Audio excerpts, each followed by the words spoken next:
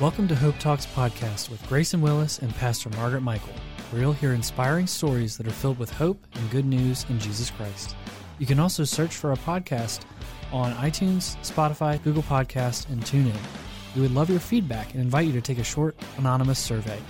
You can find the link to the survey in the show notes. Welcome to today's broadcast of Hope Talks. I'm Grayson Willis. And I'm Pastor Margaret Michael. Thanks for tuning in today. And Pastor Margaret, would you like to introduce our guest today? Oh, sure. I've known this guy since he was about, 6 years old maybe. He's been around the church in different capacities. It's been a real encouragement to watch him grow. And over the years, I just think about different phases of your life and just where you are today. It's just amazing that you're sitting here with us. And today I would love to welcome Jacob Bucher. Jacob, how are you doing today? Doing pretty good. Yeah, it's good to have you here. My first recollections of you are when we had Kids Harbor years ago. Started out in the Wesley kitchen right off of the side of the sanctuary before we added on the second phase of our building. And so welcome. We are excited today to hear your story, testimony of what God's doing in your life. And I really believe that those listening today are going to find hope in your story because Jesus showed up in your story, and that always brings hope, don't it? Yeah. And so if you want to just start out today, tell us a little bit about how you grew up. You know, I know that your story had an interesting beginning, right? So you just share with us what you would like to share as you're journeying towards where you are today. We want to hear how it started. Well, I was born in an orphanage home in Romania, 6 months old. I have a sister that was adopted too from Belarus. She's a little younger than me. We took family vacations, as kids growing up. Had a lot of fun. Went to beaches as family and visited my parents' friends in North Carolina. Went up to Pennsylvania for years when my grandma Bucher was still around. Mm-hmm. She was the one that was the biggest prayer warrior in our family for me. Mm-hmm. Especially when I was in my addiction to alcohol. Yeah. She would just pray for me, every day. Yeah. And I could kind of figure she knew I struggled with something, but I never told her. Yeah.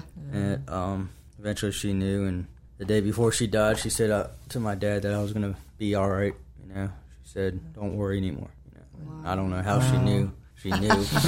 She had some insight as prophecy. Yeah. And we would play in the backyard, soccer all the time. I grew up playing soccer in Rockingham County as a kid and played basketball and tennis through high school, soccer through high school, and skied and snowboarded for many years. Mm-hmm. Dad's been teaching at Massanutten since 72 probably, a long time. And as a kid, I grew up with him and skied on our ski team for Massanutten. I did a lot of activities, and it was probably in my 7th or 8th grade, freshman year, it's when I found drugs, narcotics, and alcohol. And I knew I wasn't myself. I struggled with depression. I think that's when it started. I got bullied a lot as a kid, so I coped with narcotics mostly in the beginning, and then I got into alcohol and partying later on in my high school. Met the wrong kind of people, MTC and public schools. Yeah. And that's how pretty much my addiction started, and it just progressed from there. And I had about 3 DUIs over the years, and drinking just was out of control. Yeah. And I didn't think it was. Thought it was fine. Yeah. Don't we always? Yeah. Until we're not, right? Yeah. But it got me in a lot of trouble with a lot of fines and expensive lawyers and hurt and pain through my parents. Yeah. And, it's pretty much a basic of it. Yeah.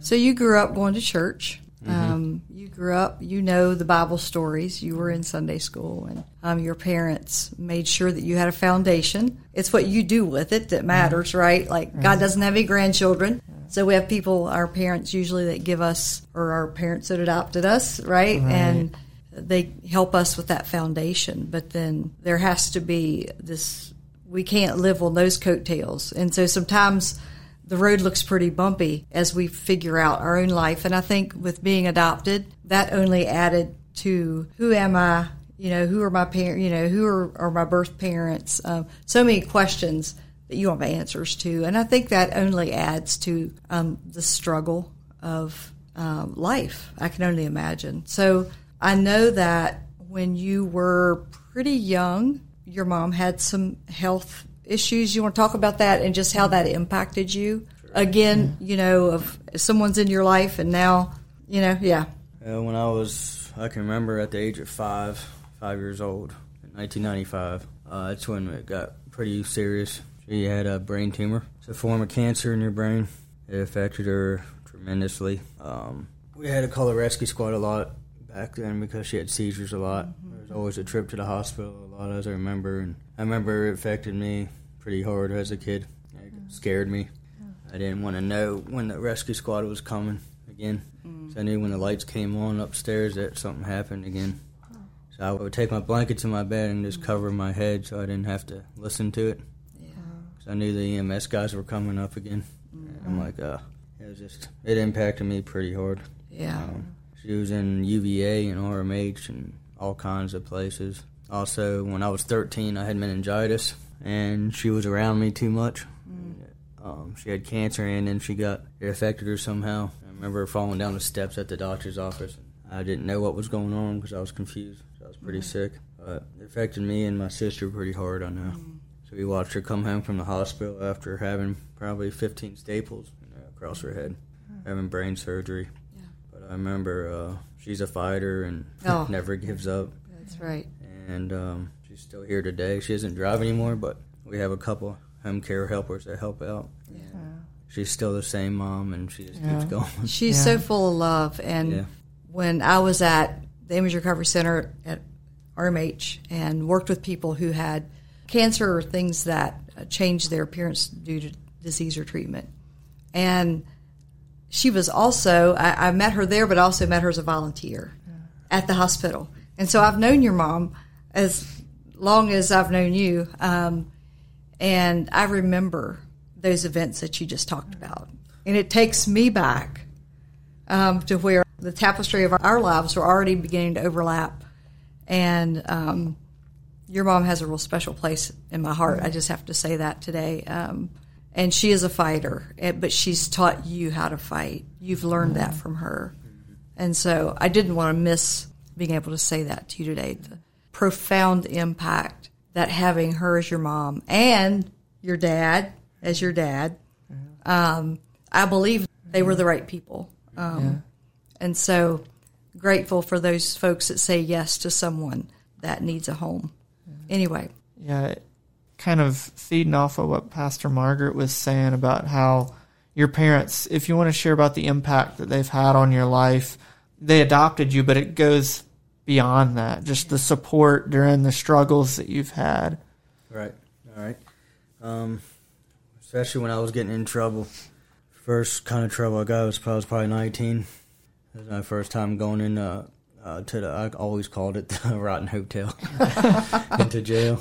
And, that was the first time, and I was like, well, I don't know what's going to happen. But my dad showed up and bailed me out. That was my first DUI when I was 19. And it didn't stop then. Had 2 more, and probably should have been a couple more after that, too. But thank goodness there wasn't. I wrecked a car across the railroads one time under the influence, and the cop let me go. So I had to go to court, and my dad was there with me by my side all the time. So was my mom. They just never gave up on me, and they probably should have kicked me out of the house when I was still living there many times, but they never did. They just had loving hearts and caring. There's not a lot. I'd probably say they're not a lot. They're not like a lot of other parents that I've seen through some friends through school. They're a lot different. They're just so caring and took care of me, was there for me through my addiction. But he was there through those DUIs I had to bail me out of jail. I made sure the last time I got bailed out that I was going to keep my nose clean. So he could get his money back. And that apparently I stayed clean ever since that day. And it's been a long time. Yeah, it's good. We'll hear about that here in a little bit. But there was one event that you had that you've talked to me about over the years, and it was a positive event as a kid. And there's some people listening that are going, I remember when we did that, Faith Ranch. Oh. Can you share a little bit about the highlight that was in your life? You were going to Kids Harbor here, and you got invited to go with, I think, Heidi Dove. Oh, yeah. To Faith Ranch, which was a horse ranch somewhere in Ohio, I believe. And I know that impacted you powerfully. Tell us a little bit about that. In fact, I can remember some people years ago, like Leighton Schaefer. Mm-hmm. She was there, and like you said, Kim Adams was there. And my dad drove one of the vans down for us. And I remember one day it rained really hard there. And he hit the puddle as fast as he could, and we loved it, and we got all muddy, falling in the mud puddles and everything. It was a lot of fun, and a lot of fun riding the horses. I even remember my horse's name still today. It's Coco, and it was a pretty horse, and rode the trails, and we all liked when they ran back to the barn because they knew what they were getting. So at the end of the ride, they just sprint back to the barn. They're going to eat, right? Yeah. And a horse actually stepped on me, and while we were in the barn, and boy, did I scream, and Kim came running over. You all right? I was like, But, yeah, it was a fun time, especially getting close to God and friends, family, and good food. Yeah, right. Yeah, that's good. That's good. I didn't want to miss that because I know that impacted your faith. Well, Jacob, Pastor Margaret was talking about when she first met you, and I haven't known you quite as long, but I remember meeting you through the college and young adult group here at the church that met a number of years ago, and Pastor Billy led that, and we met here at the church, and actually we were talking a little bit about that when you first came today, because your dad stopped by to wish you good luck today as you're sharing your testimony, and you asked if I had ever met your dad, and I was like, well, there was a number of years ago when the young adult group was meeting, and one summer, one night, your parents invited the group over and had food and stuff out in their backyard, and so I just remember that group and being a part of that, and you being a part of that, and so just anything that you want to share, whether it's things like Faith Ranch that Pastor Margaret mentioned, being at Kids Harbor, being in the young adult group, just different things that you can look back on your life that had an impact. Maybe you didn't realize it at the time, but maybe you realize it now. Yeah, I can remember a lot of things in this church. I was 15 years old, probably. That's when I first started coming on Wednesday nights. Like tonight we would have youth group. Pastor Billy, and by the way, he was just amazing at that. Always liked being around him. He's done a lot for me also in my life. I've known him for almost 6 years now. He's a good guy. And I remember every Wednesday night we would have the best food and snacks and Kool-Aid, I think we had, and water. And we would worship on a young lady named Amanda that would sing. I always enjoyed listening to her. She was always a really good singer. And that impacted my life, especially the worship. And all the sermons that Billy ever spoke there. And that's actually how I met my first girlfriend here through church many years ago. That's great. And, it was, I remember Grayson's dad, Pastor Carey. He had a big impact in my life, too, when I was a kid. Yeah, you can look back and see the people that God placed in your life to just show you his love. And so that is powerful. So, I don't know, I'm going to guess that when we have addiction, there's usually a reason. Yeah. We're usually trying to drown pain, and I think that kind of become a normal in your life. It was in mine at one time, too. Tell us about your journey out of addiction. We know that you would do good for a while, right? And but tell us about what that journey looked like when you didn't want your dad to have to, that last time you made a decision. What was happening around that time that impacted that decision? Like, I know you were coming to CR, and I know that you met some people there that began to walk with you. So, and it was an up and down, right? It wasn't just you showed up and everything went smooth. But tell us about that journey out of your addiction. Well, there was two Pacific guys I met here when I first started in Celebrate Recovery. It was Nathan Carr and Lewis. Those two guys, they really stuck with me through the beginning when I first met them and still do today. And, I thought CR was pretty neat. I actually remember when I first started, I didn't even know there was a Celebrate Recovery here. It was Dr. Ron Schubert's group that I started coming to that I heard about. And I was walking out one evening after group, and I saw a sign for CR. It was upstairs. I was like, what is that? So I sat in, and I actually came up here and sat in it, and I really liked it. I needed help. Yeah. Scared to ask for help. So I started coming, and been coming here for many years to CR. But, yeah, outside the addiction part was I think it was pretty hard, because I do good for a while, and then I get real down, and that's how relapses happen, obviously. Yeah. But it was like a pattern for quite a few years. Yeah. Until I got it right. Yeah.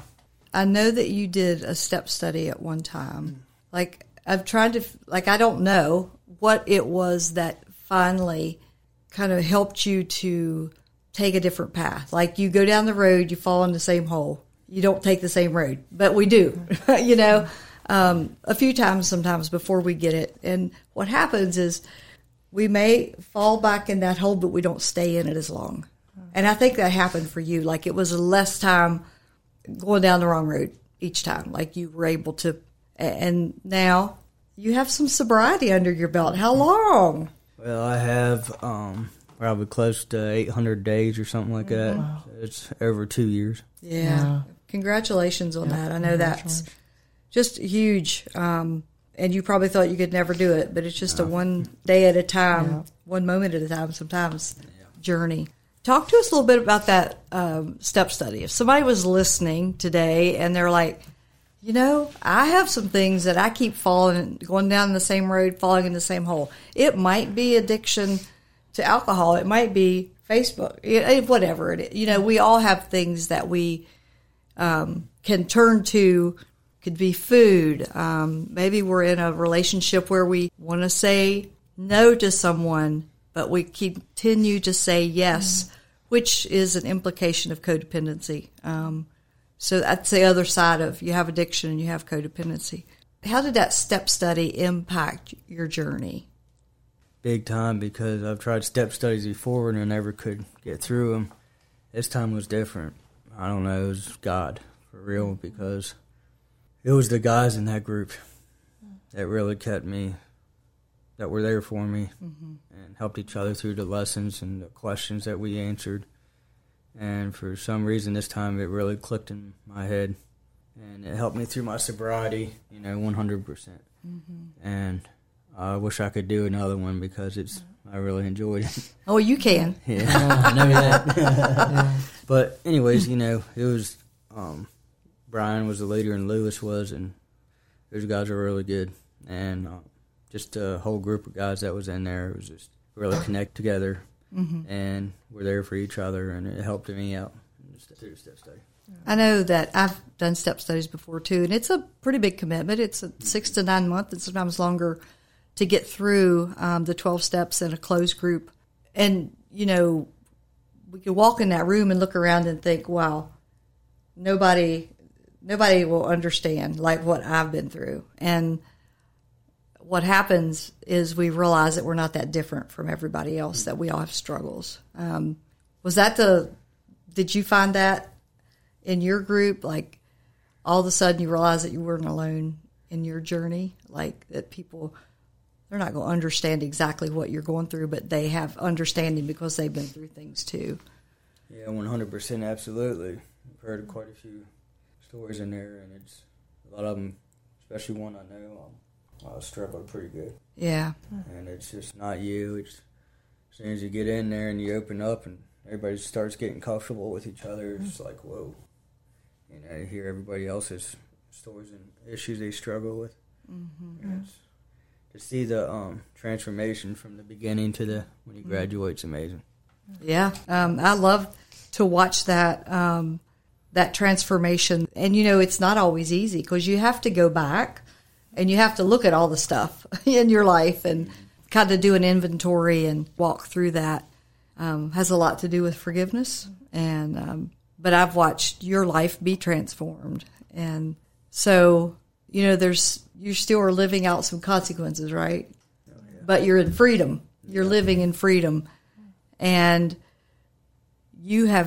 I know one of the things that you talked about back a while ago, just you and I were having a conversation about you wanting to help other people and feeling like led to help with kids. And you've helped some in our Celebration Place program. And most recently, you've been helping a young man that I think you could probably see yourself in some ways. Talk about the joy that has brought you, the gratitude for having found freedom, not that you never struggle, but you found freedom, and then the impact of helping others. How does that make you feel?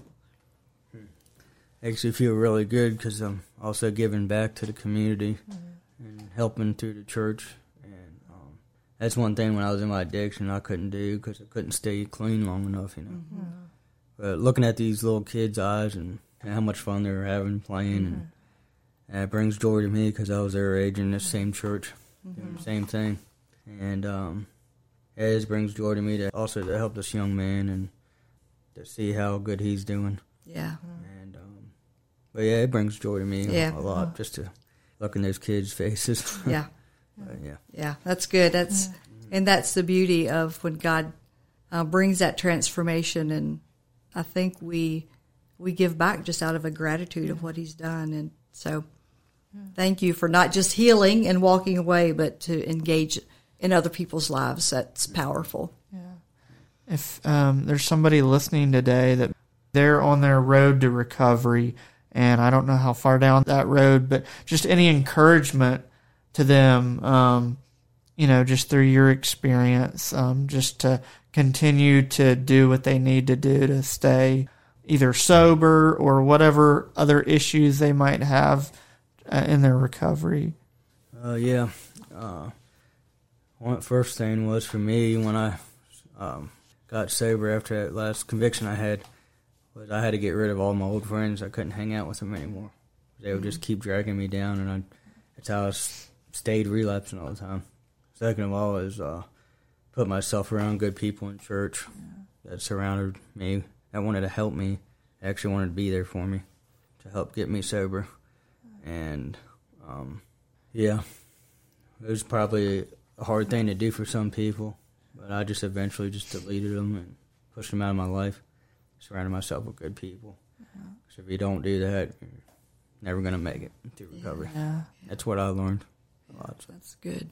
And if people know of people that are struggling, I know early on you mentioned about your parents supporting you and your grandmother being a huge prayer warrior, praying for you. Just talk to the importance of those type of things so that people, if they have people in their lives that are struggling, not to give up on them. Absolutely. My mom was one of those people, too.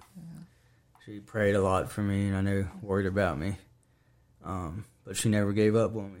She just wanted to help and to be there for me, try to support me through my addiction. Same with my father.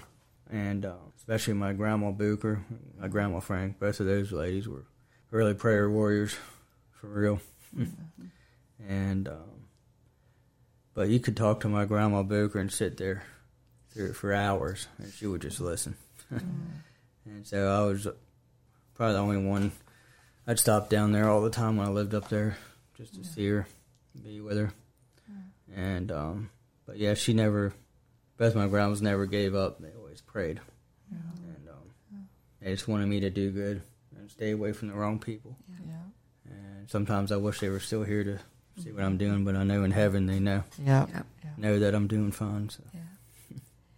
So there was, in your recovery, when you had a relapse, that last relapse, you had a good bit of time under your belt, and we get a chip for, the first months and then for a year. And those are something that in recovery that are really important to people, because it signifies, hey, I made it this far, and now I need to make it to get the next chip. And I remember something that happened that I was so impressed about, and I think it was when you did this, I think I realized just how serious you were about your recovery, So you had earned quite a few chips, right? Oh, yeah. You earned all these chips, and when you relapsed, you handed them all back in. I'll never forget that, because you needed to earn them again. Mm-hmm. And that's when I knew that you were serious about your recovery. Yeah. And so I've not said this to you, but every time that you're presented with a chip, there is such a celebration in my heart for you, because I see God transforming you and you persevering. And it's not all been easy. It's not been just a walk in the park, but you keep on through adversity, making right choices. And so I just wanted to mention that, how powerful that was to see you go, you know what? I've lost the right to these chips. I'm going to earn them back one at a time. So thank you for your perseverance and earning every chip. Hey, you're welcome. That means a lot coming from you. Yeah. Jacob, I know there's probably a lot, but what right now, since we call this program Hope Talks, what right now brings you hope or the most hope in your life? Oh, my. First things first is my sobriety. Yeah. Every day, in the past, every day I used to get off work in construction, and all those guys would drink all the time in there, and that's all we would do. For a long time now, when I get off work, it's just relax, you know, yeah. And, eat dinner, and just thank the Lord that I'm sober every day. Yeah. Because I never used to, be able to say that. But second of all, probably my parents, and definitely my mom and dad. So I'm glad they're still here to see me what I'm doing. Yeah. So I'll be 33 here shortly, and it's just amazing. I'm just glad I still have both my parents here. Yeah. And third of all, brings me hope is to have a good job, benefits, and a place to call home on my own. Because that's another thing is I never thought I'd be able to have my own place ever. Because the way my life was going with alcohol. And I'm just grateful and thankful to God. So. Is there anything that we haven't asked you already or that you haven't shared already that you would like to share? There is maybe one or two things I probably never mentioned before. Is when I told you I had meningitis, going back a little bit. Well, Elam Steiner and Harriet Steiner go to this church. And Elam was my mentor in high school.